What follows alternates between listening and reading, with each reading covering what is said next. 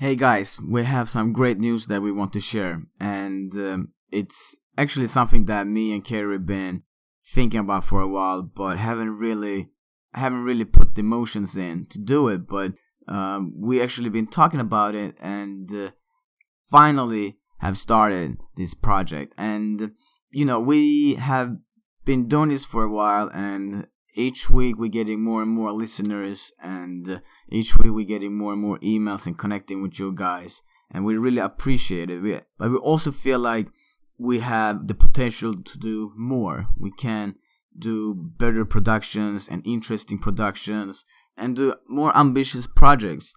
We want to develop, we want to innovate, and we want to take the podcast in a further level, and we have goals and dreams, don't we, Kerry? I mean, yes, we want to bring stories, the interesting stories, yes. We want to bring the stories about, of course, Real Madrid, Manchester United, Arsenal, but also the smaller stories. We want to cover the whole spectrum of soccer throughout the world, as much as we can anyway. That's why we are excited to announce our plans to visit one of Africa's most vibrant, richest, most well-known countries of Kenya. And we've mentioned this before. Some of you, I'm sure, have seen the Facebook Live and some of the messages we've been sending out. But we're aiming on visiting Kenya and really getting into their soccer scene.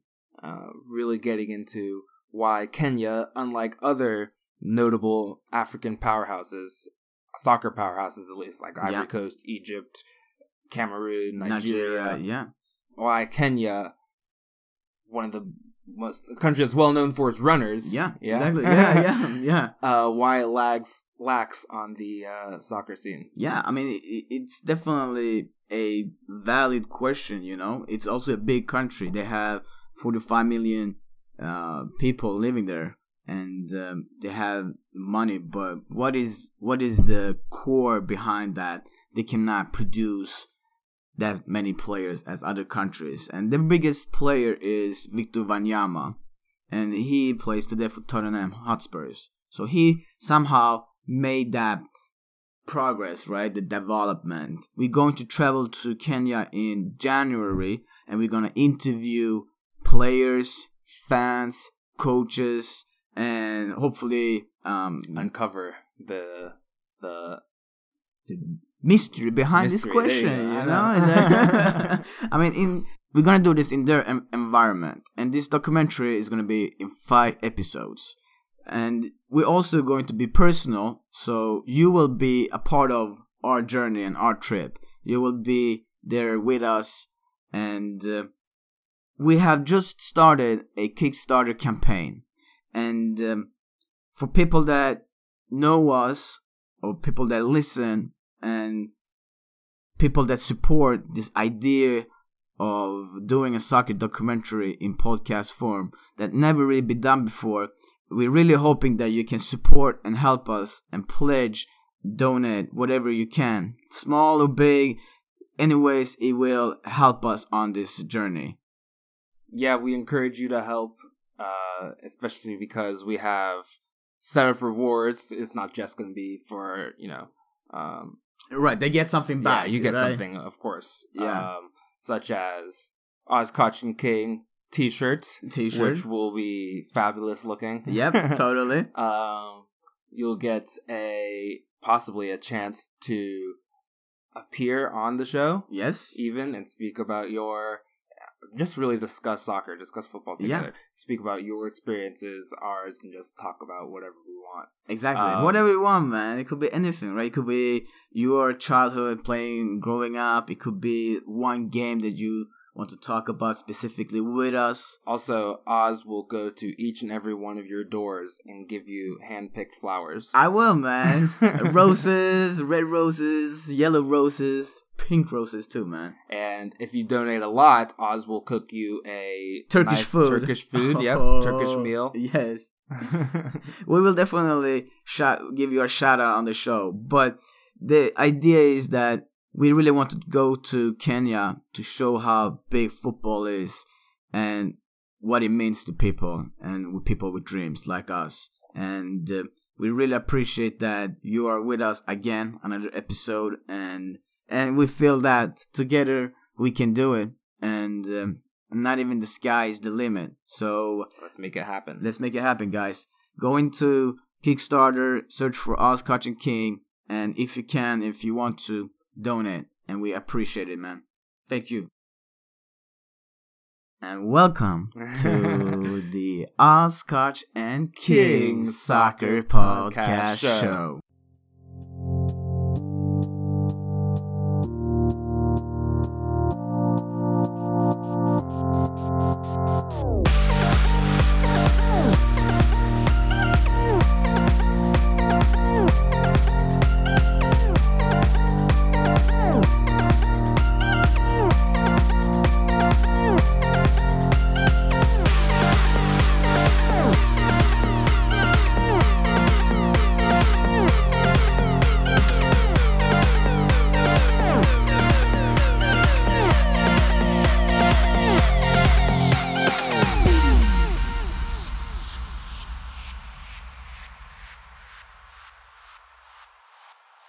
It's been a couple of weeks now.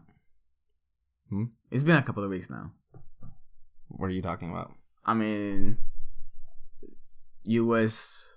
Oh, it's been a month. A month? Yeah. Yeah, a couple of weeks. A couple of weeks is 3 weeks. 2 to 3. 2 to 3. Yeah. A month it's probably been like 6 weeks. 6 weeks. Okay, it's been 6 weeks. I don't know. Yes, it is. Since the US, I know, didn't qualify. Yeah. You're saying yeah, sorry. Yeah, dude. No. I would say more like I'm sad too, man. That was not easy. I mean, I remember watching the Portugal game at Brewhouse, the pub that we go to sometimes, right? And it was 1-1, and 80th minute, something like that. The place went crazy. I never seen so many people there. It was so packed, and US scored that 2-1 goal, and it felt like, a new mark in the US soccer, as in taking a new step to really show how, where they at, how good they are, that they're really up there, right? I mean, against a team like Portugal too, and eventually Portugal scored 2-2, but that energy, that passion, that love for the game right there was amazing. And I'm sad that it's not gonna happen now, right? Yeah, I mean, with the World Cup comes that nationwide enthusiasm around the US. You wouldn't get, you'd watch the Brewhouse when it was packed, like you said. You'd get watch parties where thousands of people would show up and watch on the big screen. Yeah. Let alone whoever's in the stadium. You get that when it's World Cup time. You get, like, once the U.S. plays, soccer is popular enough now that there is excitement around the U.S. Right. Even with qualifiers, friendlies, Gold Cup games, whichever. But you won't get that sort of mass, like, party, like, super party sort of atmosphere. In just a qualification game. No, just the World Cup has brought that. Exactly. And you're right. I think that now that you mention it, I didn't really think of it at the time, but now that you mention it, that game, because the U.S. played so well, that game was such a good game. Yeah. Really showed that we can compete. We do belong to be here. We are on this world stage. But now without this qualification, one of the biggest disappointments, one of the biggest letdowns, or biggest repercussions rather, of us not being there is the fact that this summer in Russia we won't see large crowds gather outside streets or whatever, big watch parties in front of big screens. Yeah. Or people go to the brew house or whatever bar or pub. Exactly. And, really get behind the team and bring in some new fans, some new soccer enthusiasts. And inspire kids that are watching it live. And I'm glad you mentioned that game from 3.5 years ago, because last week we played Portugal again, and this time in definitely very different circumstances. Mm-hmm. Not in the high profile, intense excitement of a World Cup group stage game. But this was a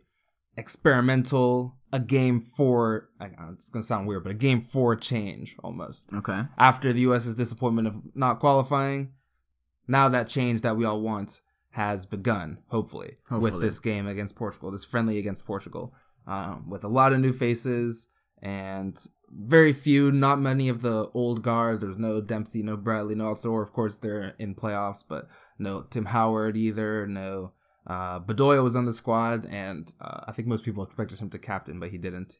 I think he picked up some sort of injury, so he didn't even play. So a lot of the young 18, 19, 22, 23-year-old players that the U.S. has right now that hasn't had many looks in the past, but is now getting their chance to show what they can do. And hopefully they'll be the backbone for the club, for the country, for the national team in the future. The likes of Weston McKennie, Tyler Adams, McKennie who scored on his debut, Matt Miazga, and multiple others, maybe even Ethan Horvath, who hopefully he gets over that mistake, but he will. He's young. Yeah, he's young.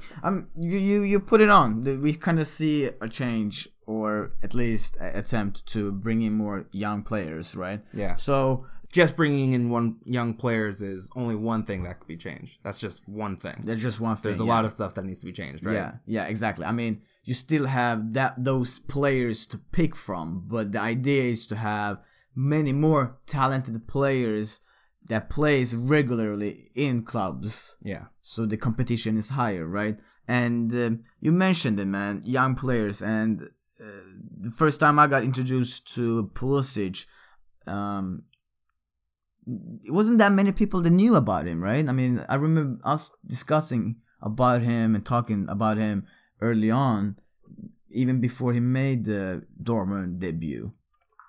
He wasn't that big in US then, but we both could tell that, okay, this is an amazing talent. And soon after, he was called Wonder Boy, right? He's a good example of showing that he was born and raised in US, comes from the US soccer system, and made it to the Dortmund and plays week in, week out, is one of the most important players in their offense. Yeah. So can we talk about Pulisic and kind of understand his path to the professional soccer career and kind of understand the best practices? And maybe we can also talk about how it was for you in the sense of when you growed up, and maybe come up with a solution and discuss around the topic the way to become a professional player, like those steps that needs to happen, like that system that will foster players that eventually will make it to big clubs and be competitive in that level. Can we do it? Sounds like a plan.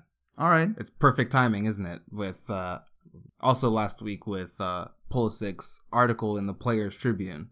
Yes. Which, if you haven't read it, read it, because it is a wonderful piece of work. And I don't want to, with Pulisic, with so many other players in the past, right? Freddie Adu being probably the most notable example. We have had some of a history, and I think a lot of American fans are kind of nervous to hype up a player so much. Yeah. I think it's safe to hype up Pulisic now because he's proven to be the absolute real deal. Everything's going well for him. Yeah. But I'm afraid to say, everything he does is right. We have to do everything like Pulisic, just because I don't want to look like Pulisic. I don't want to act like Pulisic is the one and only savior. But once again, he's done something right.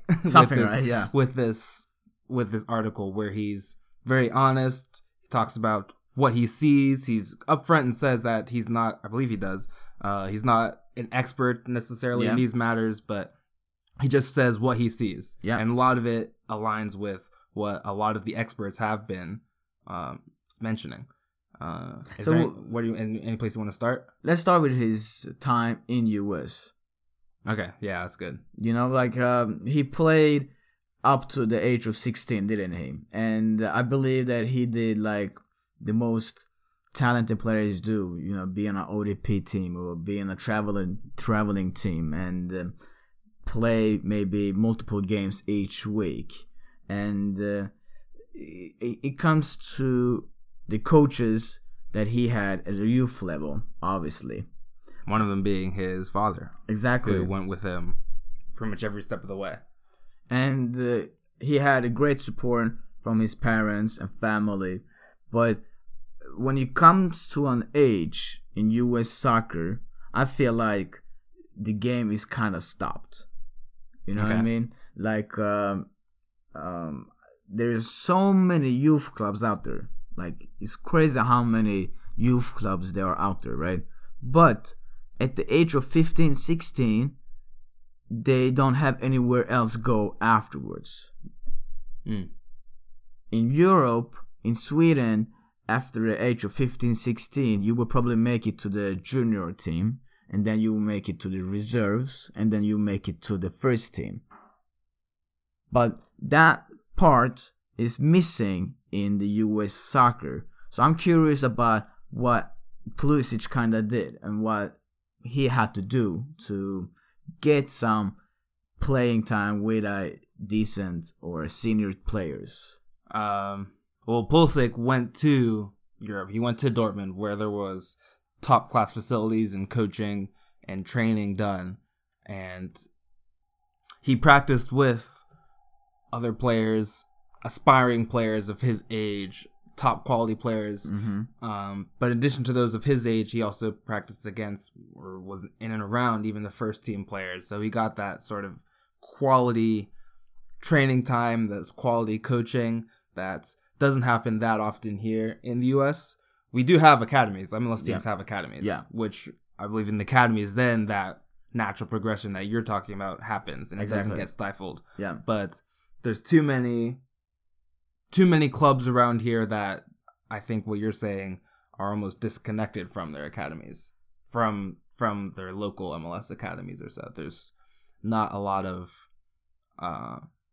wherever club you are, even if you're not in the Atlanta United Academy, then whatever club you play for, there's not necessarily that an easy path. It's not. I mean, to get to Atlanta United. Yeah, it's not. Or whatever club. Exactly. I mean, like you reach a level. You reach a level, and then you were like, okay, I want to make it to, let's say, it should be like NASL or NPSL or whatever, right? But there's a few teams, and you're not gonna make it to those teams at the age of 15, 16 because they bring in older, experienced players out of college. So here is like, okay, you do high school and then you do college and then you hope that you make it to MLS. But my point is that I think players around the age of 15, 16 should start learning how to be more competitive, how to be more fighting for your spot, how to come to each practice, and each practice you push your limit, and you have coaches, you have players that brings that out of you, you know what I mean? But now what I see in US youth soccer is that if you're the best in your team, there is no one on you. Like, you don't get any tackle, you don't get challenges, and you also don't really know what your next step might be, you know what I mean? Exactly what you said. One of the interesting things that Pulisic says is, and I quote, "In the U.S. system, too often the best player on an under-17 team will be treated like a star, not having to work for the ball, being the focus of the offense at all times, etc., at a time when they should be having to fight tooth and nail for their spot." And in Europe, on the other hand, the average level of ability around you is just so much higher. It's a pool of players where everyone has been the best player and everyone is fighting for a spot. Truly week in and week out. End quote. So, Pulisic says that everyone at some point in their career in Europe has been that star. You're no longer a star among average players. Everyone is now on equal level, on equal abilities. So you have to fight for your spot. Yeah.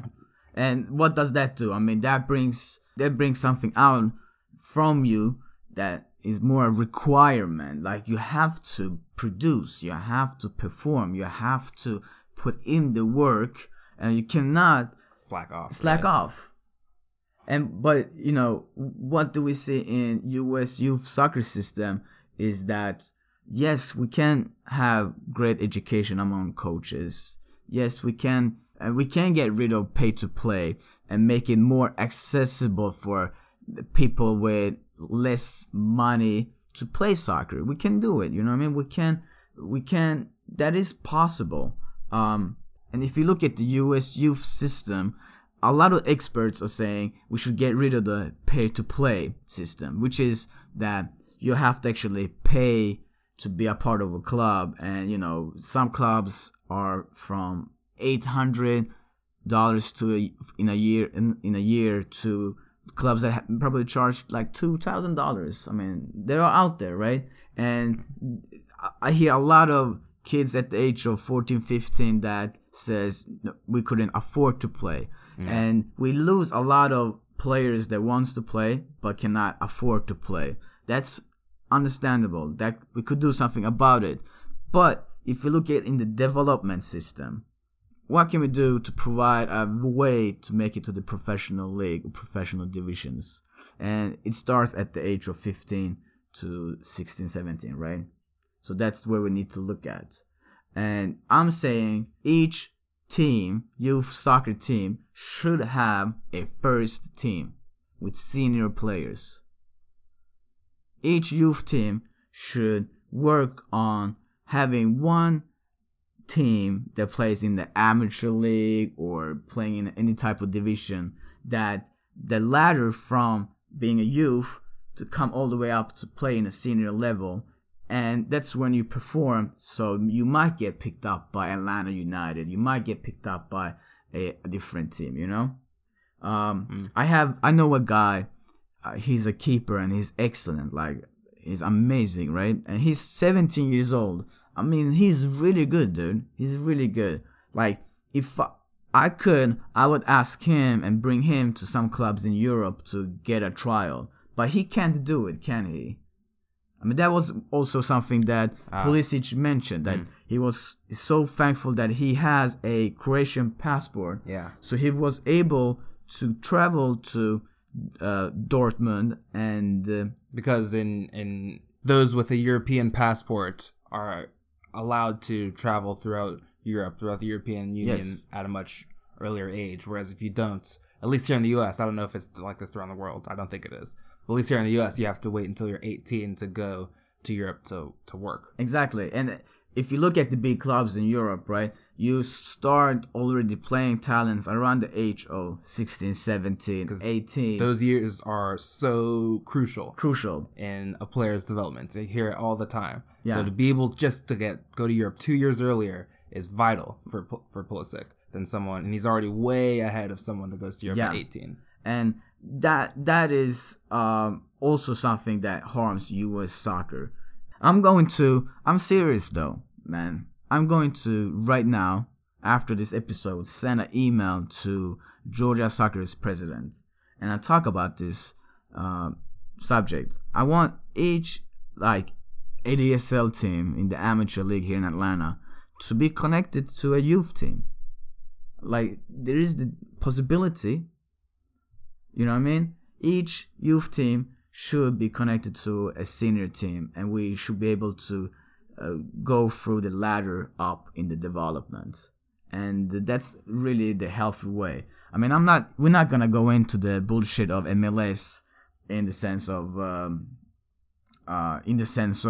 it's a franchise and it's so important to bring in money and etc. I know Kerry's a little bit upset when I say that, but I also want to talk about Pulisic as a person. A special trait that he has that is not that common, but you see it in athletes, right? And I want to quote from the article when he says about his obsession to win. And that's something like a lot of players don't really have. And it's hard to also learn that. Sure. He says, and I quote, "I had to win. I'm telling you, it was like this thing. No matter how many times in a row my dad beat me a horse on a given night, I had to keep playing until I finally won one.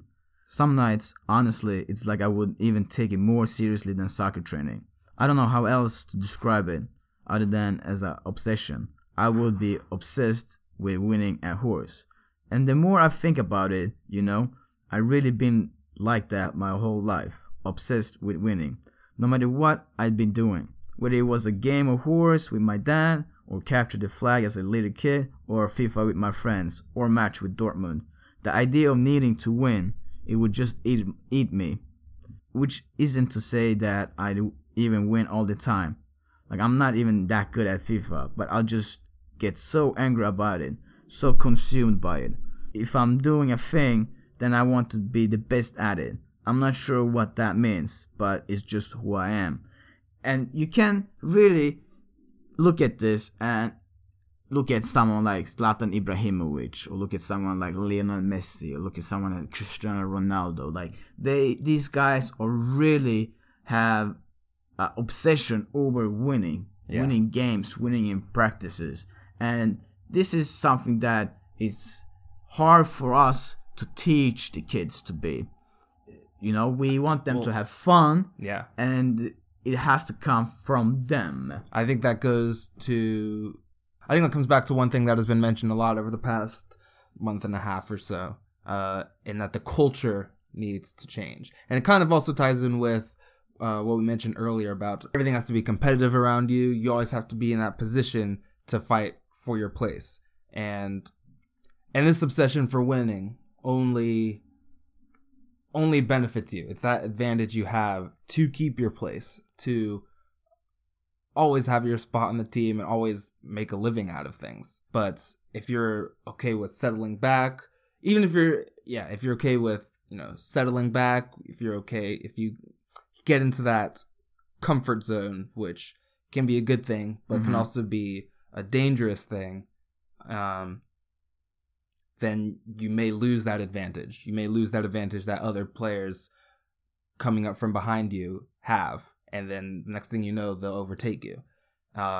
Also, something that came out in the wake of the US's failure to qualify was I believe it was a Periscope by Jermaine Jones. This made quite a bit of news in the U.S. soccer scene. Jermaine Jones speaking his thoughts on the culture, that mindset, that obsession that the U.S. has or lacks, maybe. So let's listen to that Periscope by Jermaine Jones. I feel like we make it too easy for the younger generation. The younger generation have to be hungry too, to say, I want to play Champions League, I want to play in Italy, in Germany, in England, in Scotland, in battle day for day for your position that you play on the weekend. When Bob Bradley was the coach, how many players played in MLS? Most of the players came from Europe. I called Jordan Morris and I talked with him. And I asked him, I said, I know that Werder Bremen really wants you and you can play there and you have the opportunity. You never know what comes after. You play already Bundesliga and you can go farther. And he said, you know what? I want to go home. My dad is the doctor in Seattle, and my mom, they bought me and my girlfriend a dog and all kind of stuff. I was, really? I'm like, why you go the easy way if you have the chance, There's so many kids out there, they would love to go this way, but why we go always the easy way? Jermaine Jones, in very Jermaine Jones style, if you know anything about him, and definitely true to his fashion, being rather critical, but speaking his mind. And I think in a time, he's right. I completely agree with him, and I think a message like that is needed. And I will say though,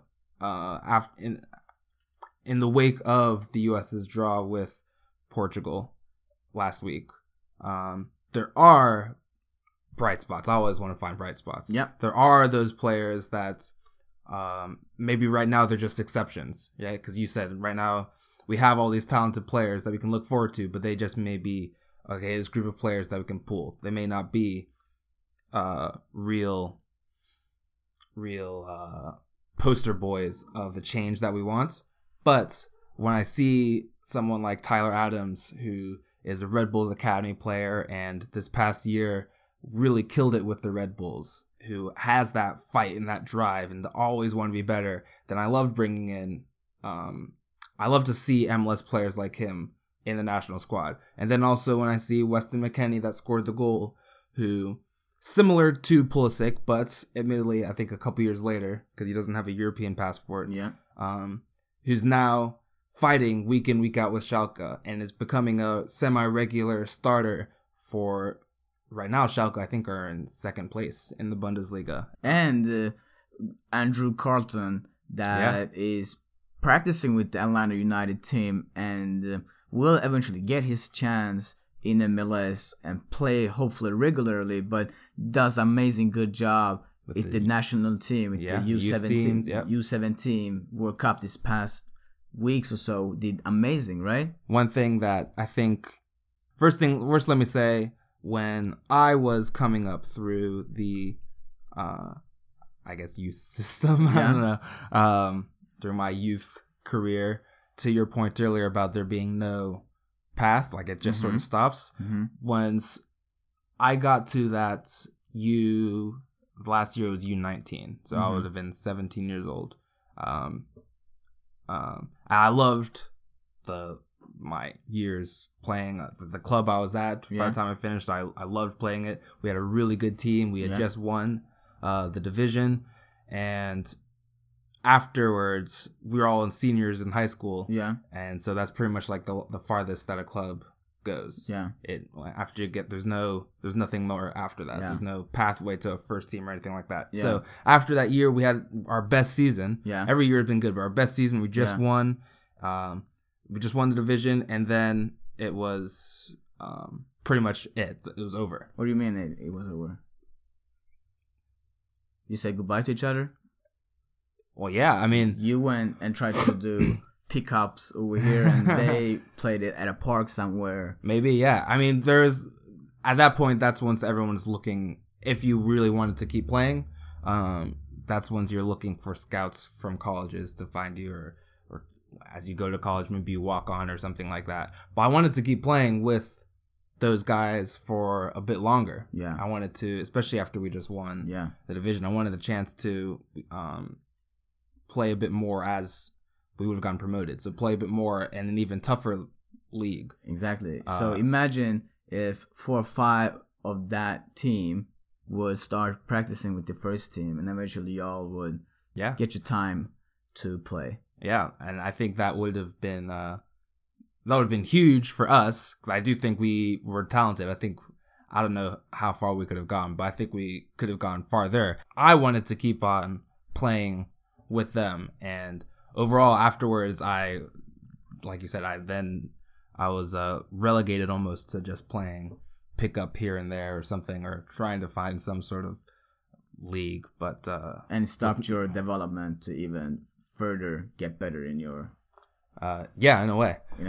But what's good about this upcoming group, when I look at Weston McKennie, and after the game against Portugal, I saw on MLS their like post-match show, and they had a player that used to play in MLS called Stephen Keel that played for Dallas, and Weston McKennie came up through the FC Dallas Academy, their youth system, and Keel told a story that I think you like, that it's good, where, I don't know, it was maybe the Dallas U16 team or 15 team or something like that, did a scrimmage against the first team.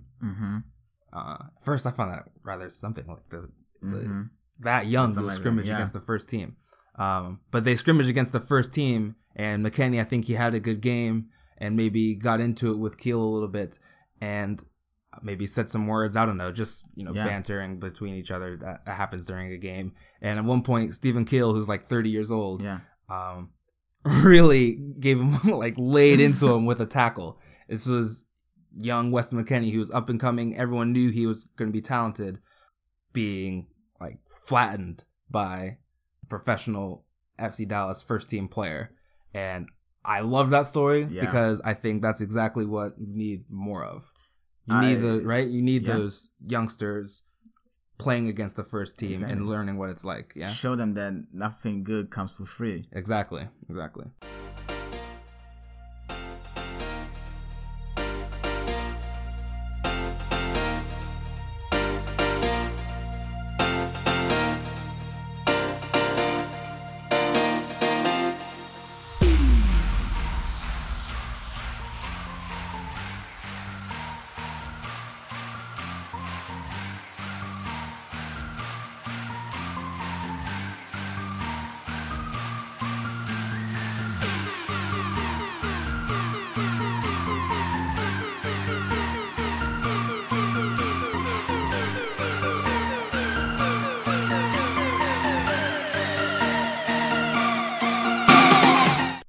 what a weekend it was, ladies and gentlemen. It was like derby all over Europe. We had England and Italy and Spain. Derby days are full with emotions, full with history, and it's full of joy. If you are despair. Despair, yeah. Depends on what team wins. What's I realized with this, we've mentioned it before in England, how a big 4 or so has now gone into a big 6. Yeah. These, even if it's, say, like Arsenal, Manchester City doesn't have the historical derby sort of feel, but they are title rivals now. Yeah. There's so many more of those big games now. So many more. It seems like every other week there's at least two of the big 6 are playing each other. More and more teams are getting into that pocket of being one of the best in the league. Yeah. And we have the luxury of watching these stars playing so good football. That's right. But this weekend was what some consider, you may disagree depending on who you support, the nastiest derby in England. Yeah. And it's one that I know a lot of fans from both clubs dread once this game comes up. Yeah. Because the fear of losing is so great. It's just unbearable to go to work the next day or exactly. whatever. It's all this stuff that comes afterwards, right? Yeah, absolutely. I mean, we mentioned like a few episodes back how Tottenham at the moment looks like a better team. You know, they won against Real Madrid. They've been... And Dortmund as well. Exactly. And they've been doing really good in Premier League as well. But the discussion of like Tottenham is a bigger team than Arsenal is really a big joke. You know, like it's they can't be careful. We don't want to anger the Tottenham fans. Yeah, I don't want to anger Tottenham fans. Or do you? Maybe we do. But it's the truth, and truth hurts. You know what I mean? If you get mad, then you get mad. I can't do anything about it. But like, we at least have won, titles. We have won FA Cup titles, and because they came ahead of us in the league last season, and they are ahead of us right now and doing well now, doesn't mean that they're a bigger club. Right, it's two different things. Being a better team and being a bigger club. Yeah. Two different things. And I really enjoyed Wenger for once when he had his press conference afterwards. Like, I really felt like, wow, he is talking like the manager I want Arsenal to have. Let's just hear that short clip. Do you think your players have become a bit tired of the what we've been writing the last few weeks that Tottenham are coming and asked for the client? Did that have something to do with this performance? I believe we do not listen too much, as much as you think, to the national debate. You know, what's among you. We focus, we live inside our own club, and we focus on what is important for us. And people have a perception about us, about the game, and we have to live with that. And we can only give one answer: is always on the football pitch. And then he got another question that made my idea of the coach at Arsenal is to drop, because we want to have a coach, and every big club wants to have a coach that just goes for the titles, because that what matters. And when Wenger explained his role, it made me feel like, what the hell is he talking about? Do you think, Arsenal, that based on this performance, that you deserve, it sounds from what you're saying, that you feel that you deserve a bit more trust and a bit more belief from the fans? I deserve nothing, you know. I'm here to produce a quality performance for people who come and pay their money and enjoy it and go home happy or unhappy. That's my job, and I don't think I deserve anything. I just try to produce what people expect, and but I have as well to live with sometimes opinions that are not right, and opinions that are a bit exaggerated, and but that's, I can live with that without any problem. I'm 35 years in the job, you know, so I know a little bit, can anticipate what happens. Arsenal totally spanked Tottenham. Like, they dominated the game. When I watched it, I felt like the only thing Tottenham did was just long balls, almost like in panic in long balls. And Arsenal kept the concentration, they kept the focus, and never really had any dip, you know what I mean? Yeah. Tottenham had chances, but Cech also did a really good game. And it was so nice to see, like I said, Alexis Sanchez and Ozil play together. For me, that was the biggest surprise, that Wenger actually played all three of them from the start. No brainer, man. I know. But what... But one of the takeaways from Arsenal's performance from this game that a lot of people are talking about, that I think is worth mentioning, is that Arsenal's intensity, their, drive, their physicality at times, their willingness to work hard, was evident throughout the entire game. He said they never dipped, but it was more than just good passing, good technical play, fancy football. There was a real workmanlike effort. Yeah. They completely overpowered Tottenham, which isn't something that you'd normally say about Arsenal and this Tottenham team. And Mesut Ozil, I don't want to bring him up because this has just been, I feel like this topic has been talked about way too much. Yeah. About whether or not Ozil works hard or not. Yeah. But he had a stellar game. Yeah, he did. And I know some people will think, oh, why does this happen all the time? Right. I do think Ozil works hard all the time. I don't think he's lazy. It just may not seem it. Yeah. But when Ozil's having a good game and when everyone else around him has a good game, then it's really true. Arsenal go. Then Arsenal wins and they have a great game. Alexis Sanchez had a great game. Peter Cech had a great game. And for me, the man of the match, I mean, he did a really good job, let me put it that way, was Hector Bellerin. Really? Yeah. I haven't heard that. Dude, okay. I know, but I mean, he was amazing, like man. He was on top on everything he did, It was brilliant to see him perform a game like that. And Arsenal almost won. as good as DeAndre Yedlin, man. He sucked, dude. No, he had an assist, Yedlin. Against, he had an assist, but a good assist. Good assist. Then he was made one a of fool Newcastle's bright spots. But anyway, Bellerin did have a good game. 2-0 Arsenal, and the narrative hasn't changed because everyone is talking about why can't they do this all the time or keep this consistent. And we will see what will happen this weekend. And another big game was Atletico Madrid against Real Madrid, and this game ended 0-0. At the Wanda Metropolitano. Dude, this stadium is stadium. amazing, man. Beautiful. I mean, hopefully we can get the chance one day to go there. Yeah. But it was absolutely like a dome, or how can you describe that, man? It looks like a bowl to me, man. Almost like a bowl.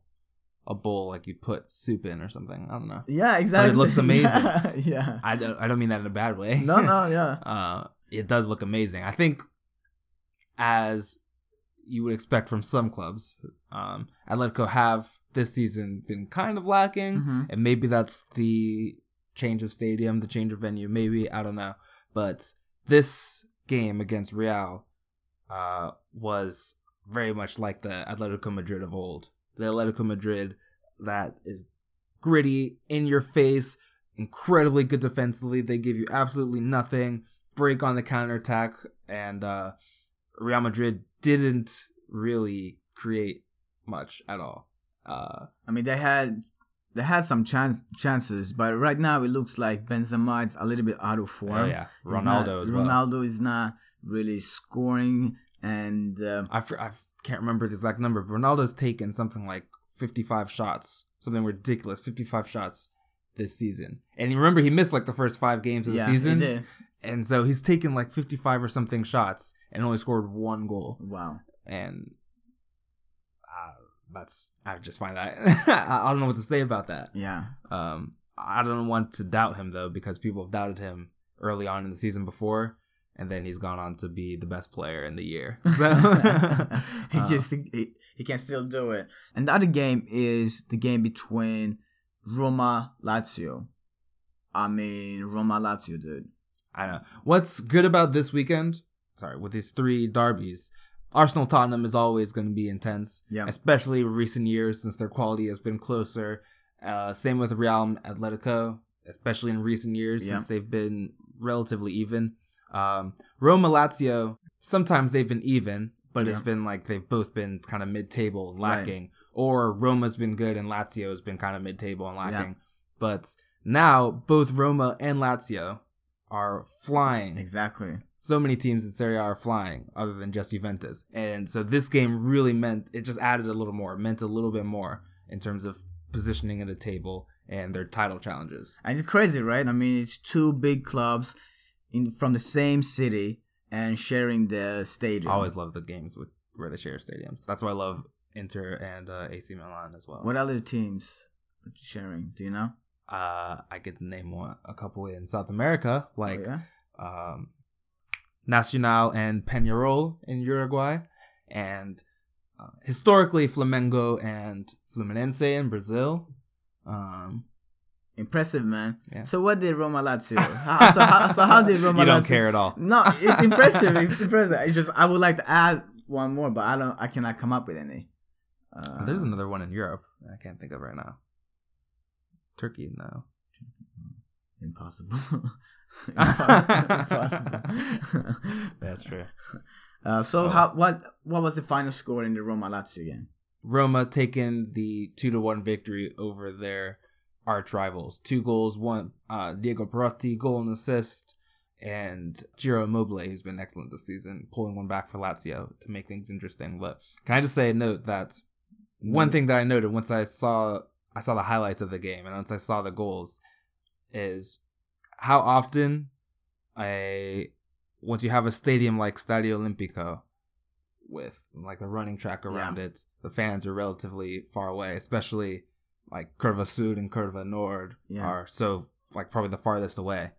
How often a player after they score, they just run like 30 yards, jump over the advertising boards maybe twice, and just run over to the fans maybe twice. All that way. Yeah. And I mean, both of Roma's goals did it. That must have taken so much time. Both of Roma's goal scorers did it, that is. That is epic. Victoria Sandell Svensson is a ex-Swedish soccer player, and she have been a really, really good player with the national team and one of the top scorers in the national team, and always been a reliable striker. Captain in 2007 World Cup. Exactly. And I remember, being young and watching the women's soccer, Olympics in Sydney or in Athens 2004, or the World Cups and the Euros. She has always been a dangerous player, like she was tough, but she also scored important goals. And it was always her and Hanna Ljungberg at the time. We had like one of the two best strikers. Yeah, we had like one of the two best strikers in the world. And she's not playing anymore, but what she does now is that she's a project manager for UEFA's hat-trick program. And the hat-trick program is basically a program that helps the development of the players in a country through funding, knowledge, and education. Through these three factors, they try to develop the system, develop the players, provide with knowledge and information, and for their foster players to become talents, and from talent to reach their goals to be soccer players. And it's exactly the topic that me and Kerry talked about today with the US youth system and what Pulisic also mentioned. So we are very happy that we're going to call Victoria Sandell Svensson next week and address how it is in Sweden, how the system works, and what is the UEFA hat-trick program, and what are they really trying to accomplish in Sweden. And it's definitely going to be an interesting talk, and we are happy to have her as a guest on Us Coach and King Soccer Podcast Show. And we're coming to an end of this episode, guys, and we, yeah, put like a track there. Yeah, like, I know, but we are also been training hard. We also been having goals, and we also been trying to develop ourselves in our podcasting, and we are ready to take the next step and take this to the next level. And it is to make a soccer documentary in podcast form. And we're gonna go to Kenya, and we're gonna make this step.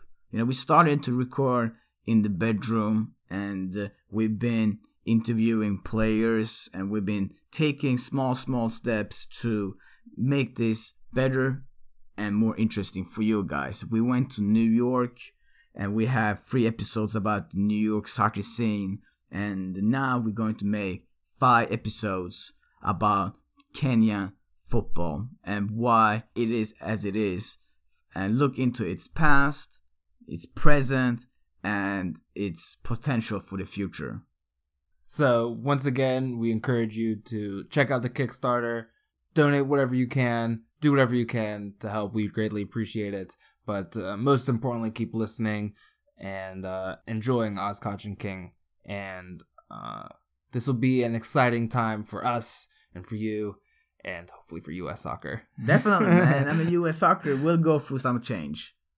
Yeah, that's the one good thing, right, about us not qualifying, in my opinion. Yeah. We now have a real excuse and are forced to really look at ourselves.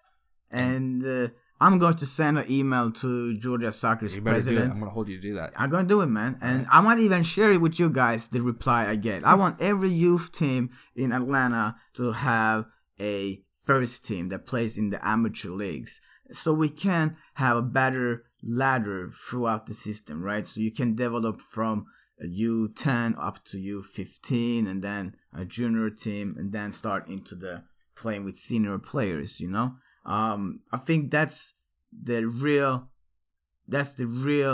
area that we need to focus on to develop and foster talents in US. I mean, it's, you don't want to think about how far could I have gone or how much better would I be, but like you mentioned that you wanted to keep playing with your friends, and you were good. You just won the championship, and all of a sudden, pretty abruptly, right? We can't play, Now you have to around bullshit leagues, small-sided games, pick-up games, go to the park, or maybe even just go and take free kicks. But what you want to really do is keep practicing 3 times a week, keep practicing with players that are better than you, and each time you are on the pitch, push yourself to get better. And that's sad that is not existing really that in the wide scheme in US. This sort of change happens one step at a time. And isn't there like a saying, something, maybe you don't know, but I believe there's a saying that goes something along the lines of, if you want the world to change or so, or you want, if you want the world to change, then first you have to change yourself. Mm-hmm. Or if you want someone else to change, then first you have to change yourself. So I think it happens one step at a time. Change happens one step at a time.